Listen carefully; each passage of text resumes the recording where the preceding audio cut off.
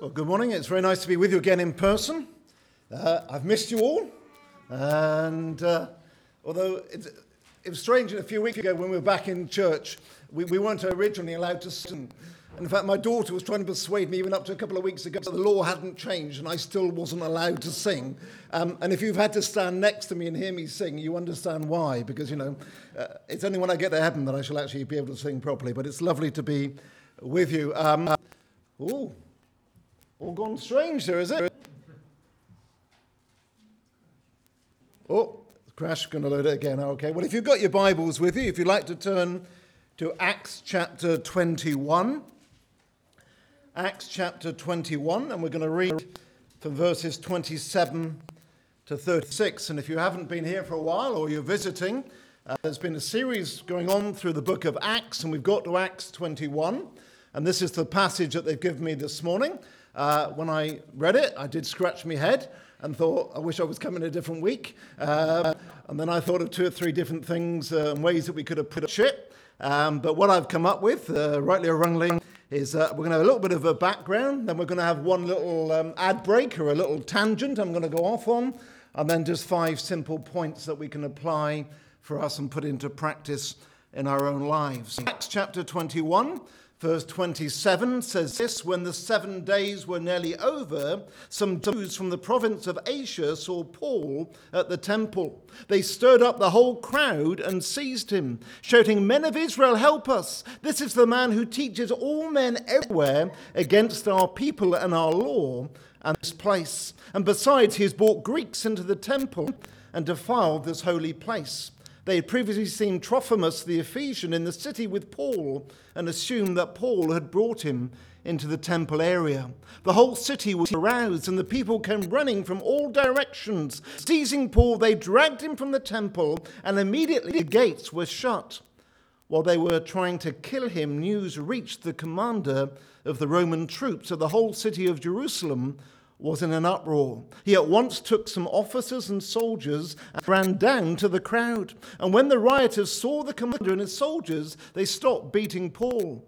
The commander came up and arrested him and ordered him to be bound with 2 chains. Then he asked who he was and what he had done. And some in the crowd shouted one thing and some another. And since the commander could not get at the truth because of the uproar, he ordered that Paul be taken into the barracks. And when Paul reached the steps, the violence of the mob was so great that he had to be carried by the soldiers. The crowd that followed kept shouting, "Away with him! Away with him!" Amen. When I first read this, I was reminded of one of my favourite comedians. I don't know if you've seen this guy at all on TV. He's a guy called Dave Gorman. Very funny, very tech sort of based thing, goes on the internet, various things of that nature. And he's had a series on Dave, if you ever watched Dave. And it's not named after him, he just happens to be called Dave Gorman, and the channel called Dave as well. And he does this sort of stand-up routine for about an hour with a few ad breaks in it as well. But also he does during is what he calls a found poem. When he's talking about a subject, he loves to go onto the internet and he finds a story and he goes down into the comments that people make online. And I don't know if you ever sort of scroll down into what some of them make. I'm amazed that people have got the time to actually make these comments. But some of them you realise, there are some just mad people in the world. And he takes the comments that are made and he makes a poem out of them, what he calls a found poem. And it generally gets the sort of the biggest laugh of the show. And I'm sort of tempted to think, though, that he would have had a field day back in this time in Jerusalem. Because you see, people here are commenting things they haven't actually seen and they don't really know very much about. And I think that's half the people on the internet are making comments like that. They haven't got a clue what they're talking about. They get the wrong end of the stick, but they think, because they can put something online and it's specifically anonymous, they can say whatever they want. You see, these Jews hadn't seen it for themselves, but they jumped to the conclusion that Paul had taken Trophimus into the temple, which he hadn't done. The crowd is shouting away with, I long don't even know it, but they just sort of get caught up with the feeling. You see, what's a bit of a background? Well, Paul, if you put up the next slide, has been away for quite a period of time. He's been on his 3rd missionary journey. He spent quite a time, particularly in Ephesus. He spent 3 months in the synagogue teaching and ministering and building relationships but they didn't like what he was teaching, so he spent the next 3 years having to hire what would have been the equivalent of a community hall in which to hold his services. And then he comes back to Jerusalem for the fifth and the last time. You know, some of these Jews were there from Ephesus visiting probably for the Passover.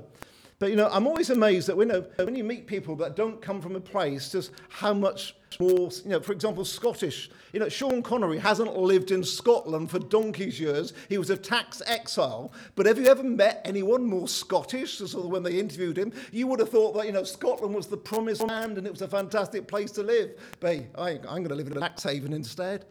Or has anybody ever been to Corby? No, if you've never been to Corby, don't worry, it's not particularly worth visiting, but, you know, it's a place that we went to when we were visiting all our counties. But Corby had a massive steelworks that opened, and loads of people from Scotland moved down to Corby in order to start work. And you would have thought that Corby was in Scotland. They sell more iron brew in Corby than anywhere else in England. They've got a shop that sells tartan kilts. They've got a band, you know, where they have the bagpipes and the pipers. And it almost feels like a little part of Scotland. And it's the way to take them out of their home country and take them down into Cornwall. It's almost as though they've become more Scottish than if they were back living in Scotland. And I think some of these Jews are a bit like that. They've become more Jewish by the fact they're not living in Jerusalem, they're away in Ephesus. And when they're visiting, and they just get concerned, and they'd heard what Paul had spoken about, and they didn't like the fact that he told them they didn't need to keep the festivals and all the food hygiene rules and all the law. And they just got so incensed over it. And they accuse him, if they put up the next picture, of taking this man Trophimus into the temple. You see, if you put up the next picture, that one there, the temple, that's a picture of what the temple looked like. And the big part, the outside part, is what they call the court of Gentiles. That's the place where anybody could go into. But it was only the Jews that were allowed into the central part. And they accused him of taking Trophimus into it. Why?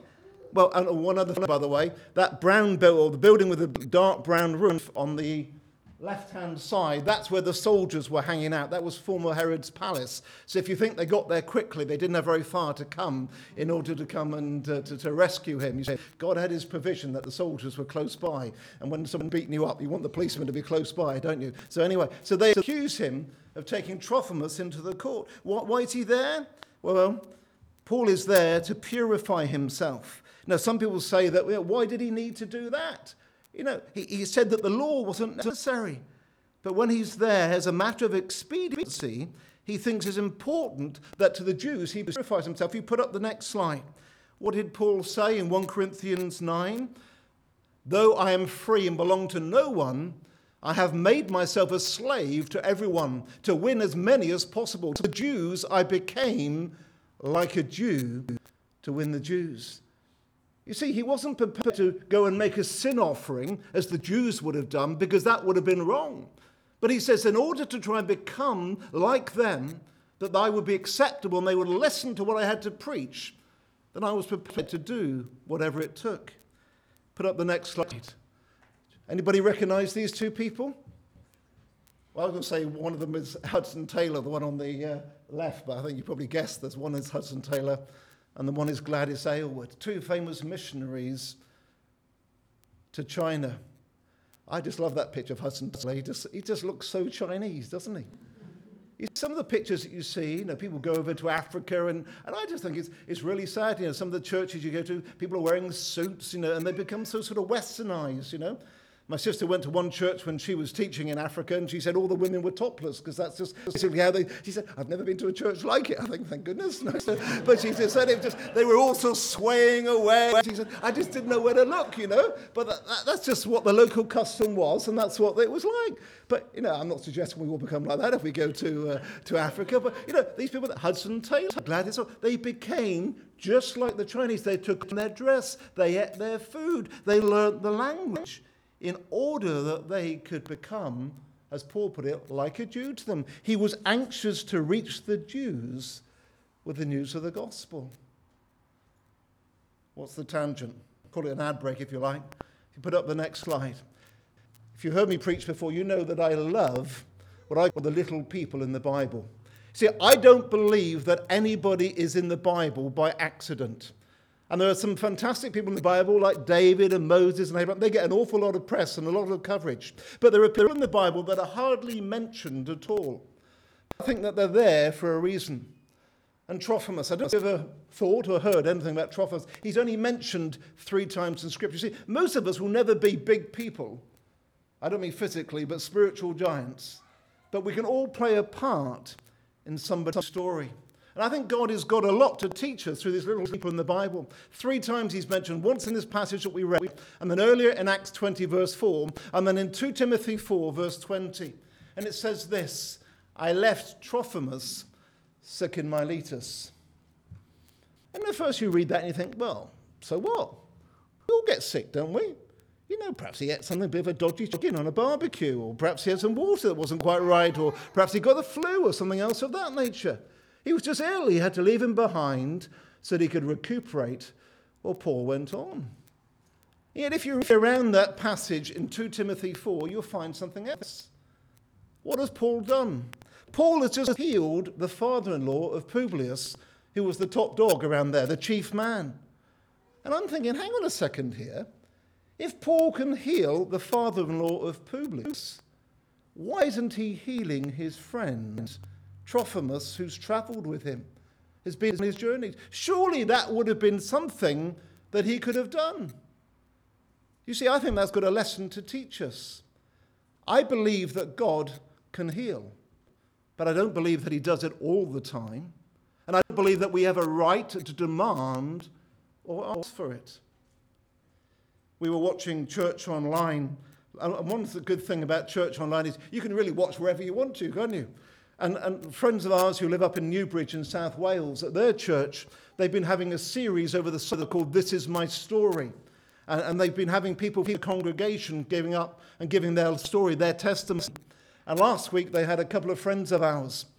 One of them is Lois, and also her son was there as well. Lois is the same sort of age as me. Young, I like to say, well, getting in sort of mid to late 50s now. But the sad thing is that Lois has got motor neuron disease. She's had it now for about 18 months. And her son came up, Samuel, and he gave his testimony and how the Lord had done some amazing healing in his life. And her husband, Nigel, he'd had cancer and had treatment, and that's all in remission at the moment. And just an amazing story. And then she stood up. She's got motor neuron disease. And she said, Lord, we prayed for a miracle, but the Lord hasn't given us a miracle. I've still got it. And in fact, she looks as though she's sort of broken her leg. She had one of those big boots on because her left foot isn't really sort of moving very well. Her body's starting to sort of slow down and shut down. She said, we pray for a miracle. The Lord did the biggest miracle, she said, in my life when I was a teenager. Her parents weren't Christians, but they sent her to Sunday school. And at 12 years old, she became a Christian. When she was 16, she led her parents to the Lord as well. And she said, the Lord has done the greatest miracle that he saved me. And my life here on earth may not be as long as he wants. And we may not get the miracle that we're praying for. But he said, I've known in these last 12, 18 months such a blessing of what it is to walk with the Lord despite this illness. And in times of physical frailty. And when you look at your immortality, she said, it's been the most precious time of my Christian life. Why does the Lord not choose to use everyone? I don't know. I'm going to ask some questions when I get to heaven. But he didn't choose to heal Trophimus. Publius, father-in-law, he did. I don't know why. But God in his wisdom, and God in his will heals some, but not others. And that's the lesson that I learned from Trophimus. Advert over. Let's get back to the passage. So what are the 5 lessons that I think we can simply learn for ourselves this morning? And I think the first lesson is this, is that persecution is to be expected. What did Jesus say? If the world hates you, keep in mind that it hated me first. If they persecuted me, they will persecute you also. Matthew 5, blessed are you when people insult you, persecute and falsely say all kinds of evil against you because of me. Rejoice and be glad, because great is your reward in heaven. Persecution's not fun, is it? If you put up the next slide. There's been a lot of cases recently of Christians coming under increasing attack in this country. Some of them quite famous. You probably realise the Asher Baker case. You remember the people there who were taken to court because they refused to bake a cake with a pro-homosexuality symbol on the top of it. The guy on the top there is a teacher who wrongly spoke to a pupil who was wanted to be known by a different gender, and he was suspended and then sacked from his job as a teacher, Joshua Sutcliffe. And then the last guy, I don't know if you recognise him, he's a guy called Dominic Muir, and that's Blandford Forum, if you've ever been to Blandford Forum. And last summer, he felt called by the Holy Spirit, and as the news report said, age 44, father of two, so that's what we told you in the report. He drove his truck into the middle of Blandford Forum, stood on the front led, started to sing Amazing Grace, gave his testimony and started to preach from John 3:16. And a policeman came up and told him to be quiet. And he said, well, I've got a right. It's freedom of speech. And the policeman said, well, if you don't shut up, I'll stop you. And the guy said, well, if you feel that's wrong, then I will stop. But he said, I just want to finish what I'm doing. And as he started to try and wrap up, the policeman got onto the back of the truck and forced his arm up behind his back and told him he'd have to stop preaching. And they arrested him. And they took the police to threaten to take them to court. And they admitted that they were in the wrong. See, we are under attack in this country. I don't think I would call it persecution. If you put up the next slide, there's a guy there called Simon Calvert, who's the deputy director of the Christian Institute based up in Newcastle.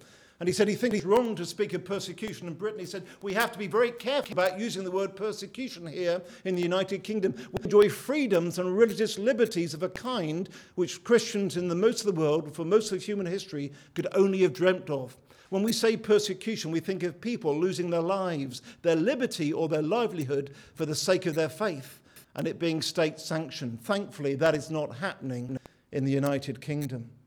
I don't think so yet, but I think the time may come. But if you look around the world and put up the next slide, you don't have to look very far. I don't know whether you get the Barnabas Fund newsletters or you get their emails that come in.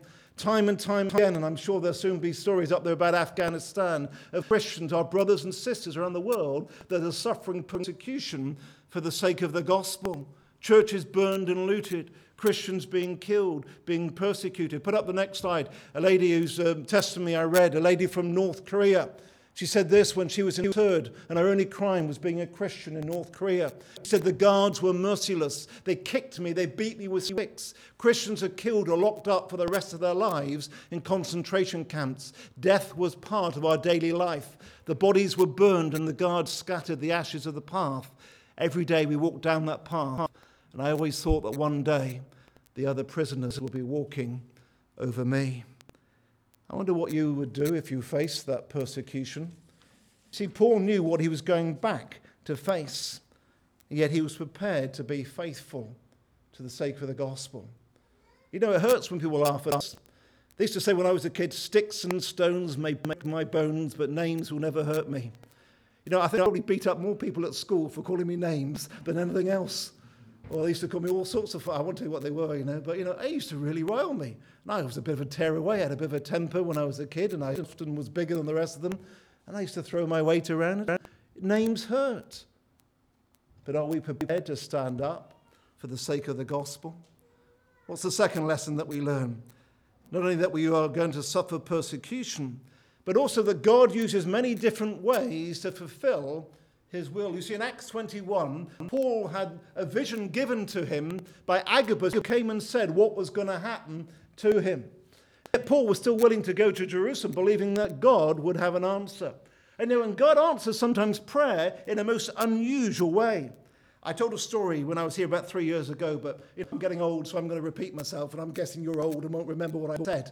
But there's a lovely story that's told about, and some of you weren't here, it was an evening service, about when the rains came down. And the place started to flood. And this guy had a knock on the door.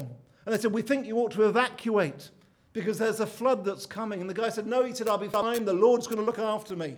And as the waters rose, he moved upstairs. And they came.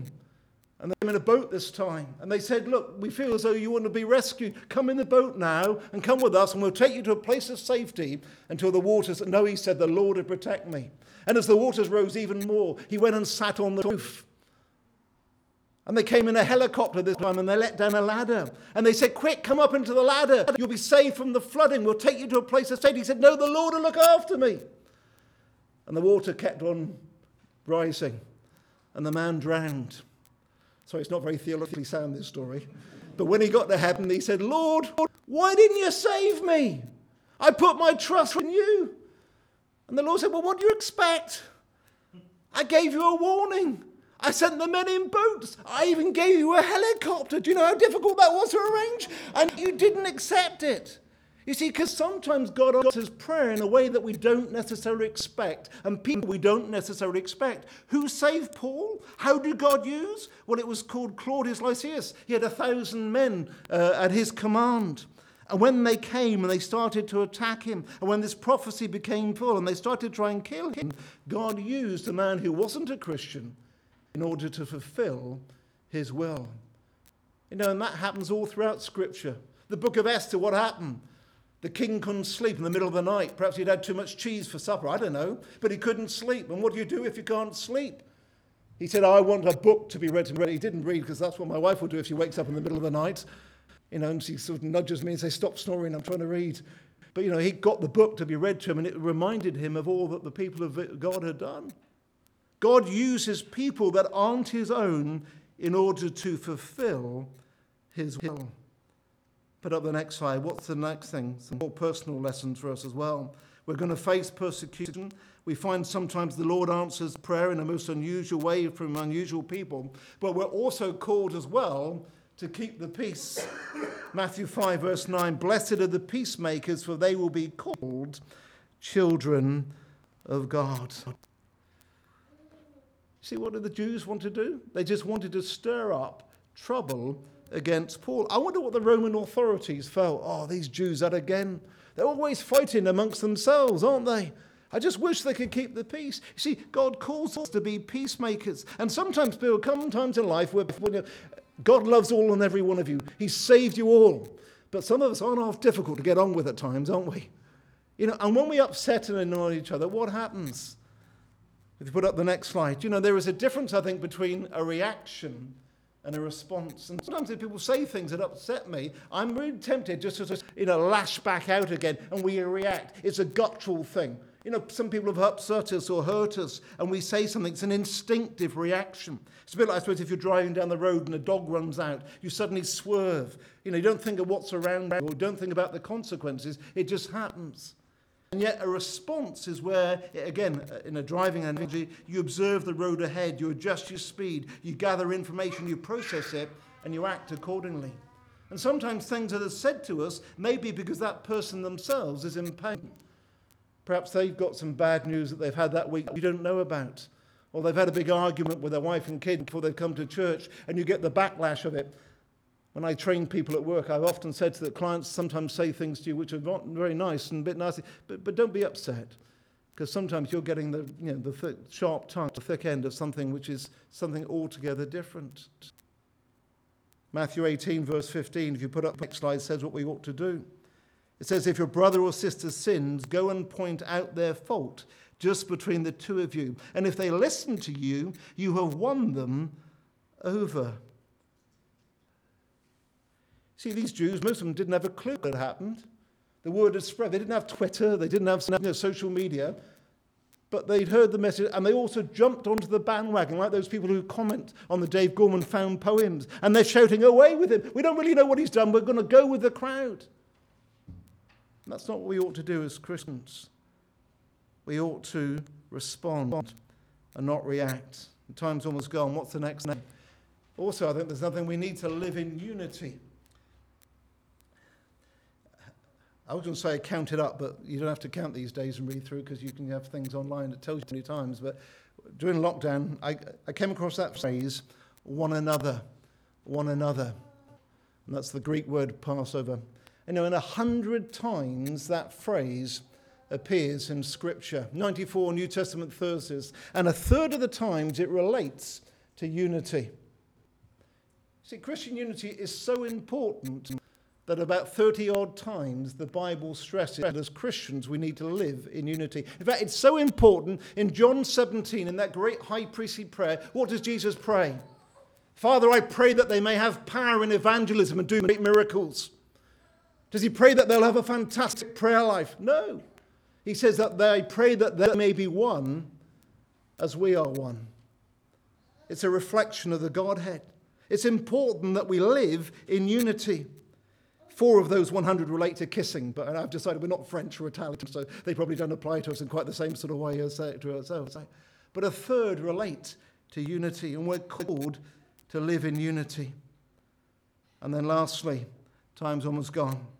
Acts 21, the last lesson to have, lesson 5, is that we need to listen to the Holy Spirit, not the winds of change. You know, you can read this in different ways. You see these Jews, they were sort of jumping on the bandwagon. They'd heard a rumor and they just went for it. But you know, we're called not to listen to the winds of change, but we're called to live by the Holy Spirit, to keep in step with the Spirit. And you know, that keeping in step is a bit like a drill sergeant, the Greek word. And when you've got soldiers out on the parade, and they sort of all march in time, everybody's in time together. And that's what the Holy Spirit calls to do, to keep us in unity, that we can react together, that we can live together in unity, not by the winds of change. And whether that's what we chase after, some new sort of weird, fangled teaching that we hear on the internet or we hear perhaps preached somewhere. My father's 93 now. It doesn't really get out at all. He watches a lot of the God channel. And he says some of it's quite good, he said, but some of it's absolute drivel. And he shouts at the telly. And I thought at first he was got a dementia, you know. But he said, no, he said, I know what I'm doing, he said. But if I don't tell them they're wrong, he said, they'll think that I agree with them. I say, Dad, they can't hear what you're saying. He said, I know, he said, but the Lord can hear it. So I want to let them to know. He said, I don't agree with it. He said, a lot of it's fantastic. He said, but some of it is absolute drivel. You know, new things that we hear. And sometimes people race from church to church or other sort of teachings. Say, oh, unless you've been baptized in this, and that, and the other. You see, the Lord calls us that we walk in step with the Spirit. We don't listen to the voices of those around us, but most of all, we listen to His voice. It's Holy Spirit teaching and leading us. Well, there's a lot we could have said this morning, but just 5 simple lessons. We must expect persecution, even in this country, even as bad as in some, that God will sometimes answer our prayers in ways that we don't expect. That as we go together, we must live in unity. We must live in this light of what the Holy Spirit teaches us and tells us to do. And I've forgotten the last point, but you were listening, so you can remember it as well. But you know, that's what I learned this morning from this message. You know, perhaps I'm glad that you asked me to come this Sunday morning. You know, there's an awful lot that the Lord teaches us, even from passages that we haven't read a lot together. Let's just pray together and then we're going to sing a song. Father, we thank you for your word. We thank you for all that it has to teach us. Father, some of what we've said this morning may not be applicable to a lot of us, but perhaps there's something that your Spirit will take. Lord, that you'll take your word, you'll make it alive and real to us. Lord, you'll write your lesson upon our hearts. And Father, as we go from here shortly, Lord, your Holy Spirit will just teach that word to us. Perhaps, Lord, as we're going through a difficult circumstance, Lord, we say, Lord, why aren't you answering our prayer as we thought? But maybe the answer is coming in a way that we don't expect. But Father, keep us with this word written upon our hearts. Help us to meditate on it. And most of all, Lord, help us to keep in step with your Spirit this week as we walk with you. Amen.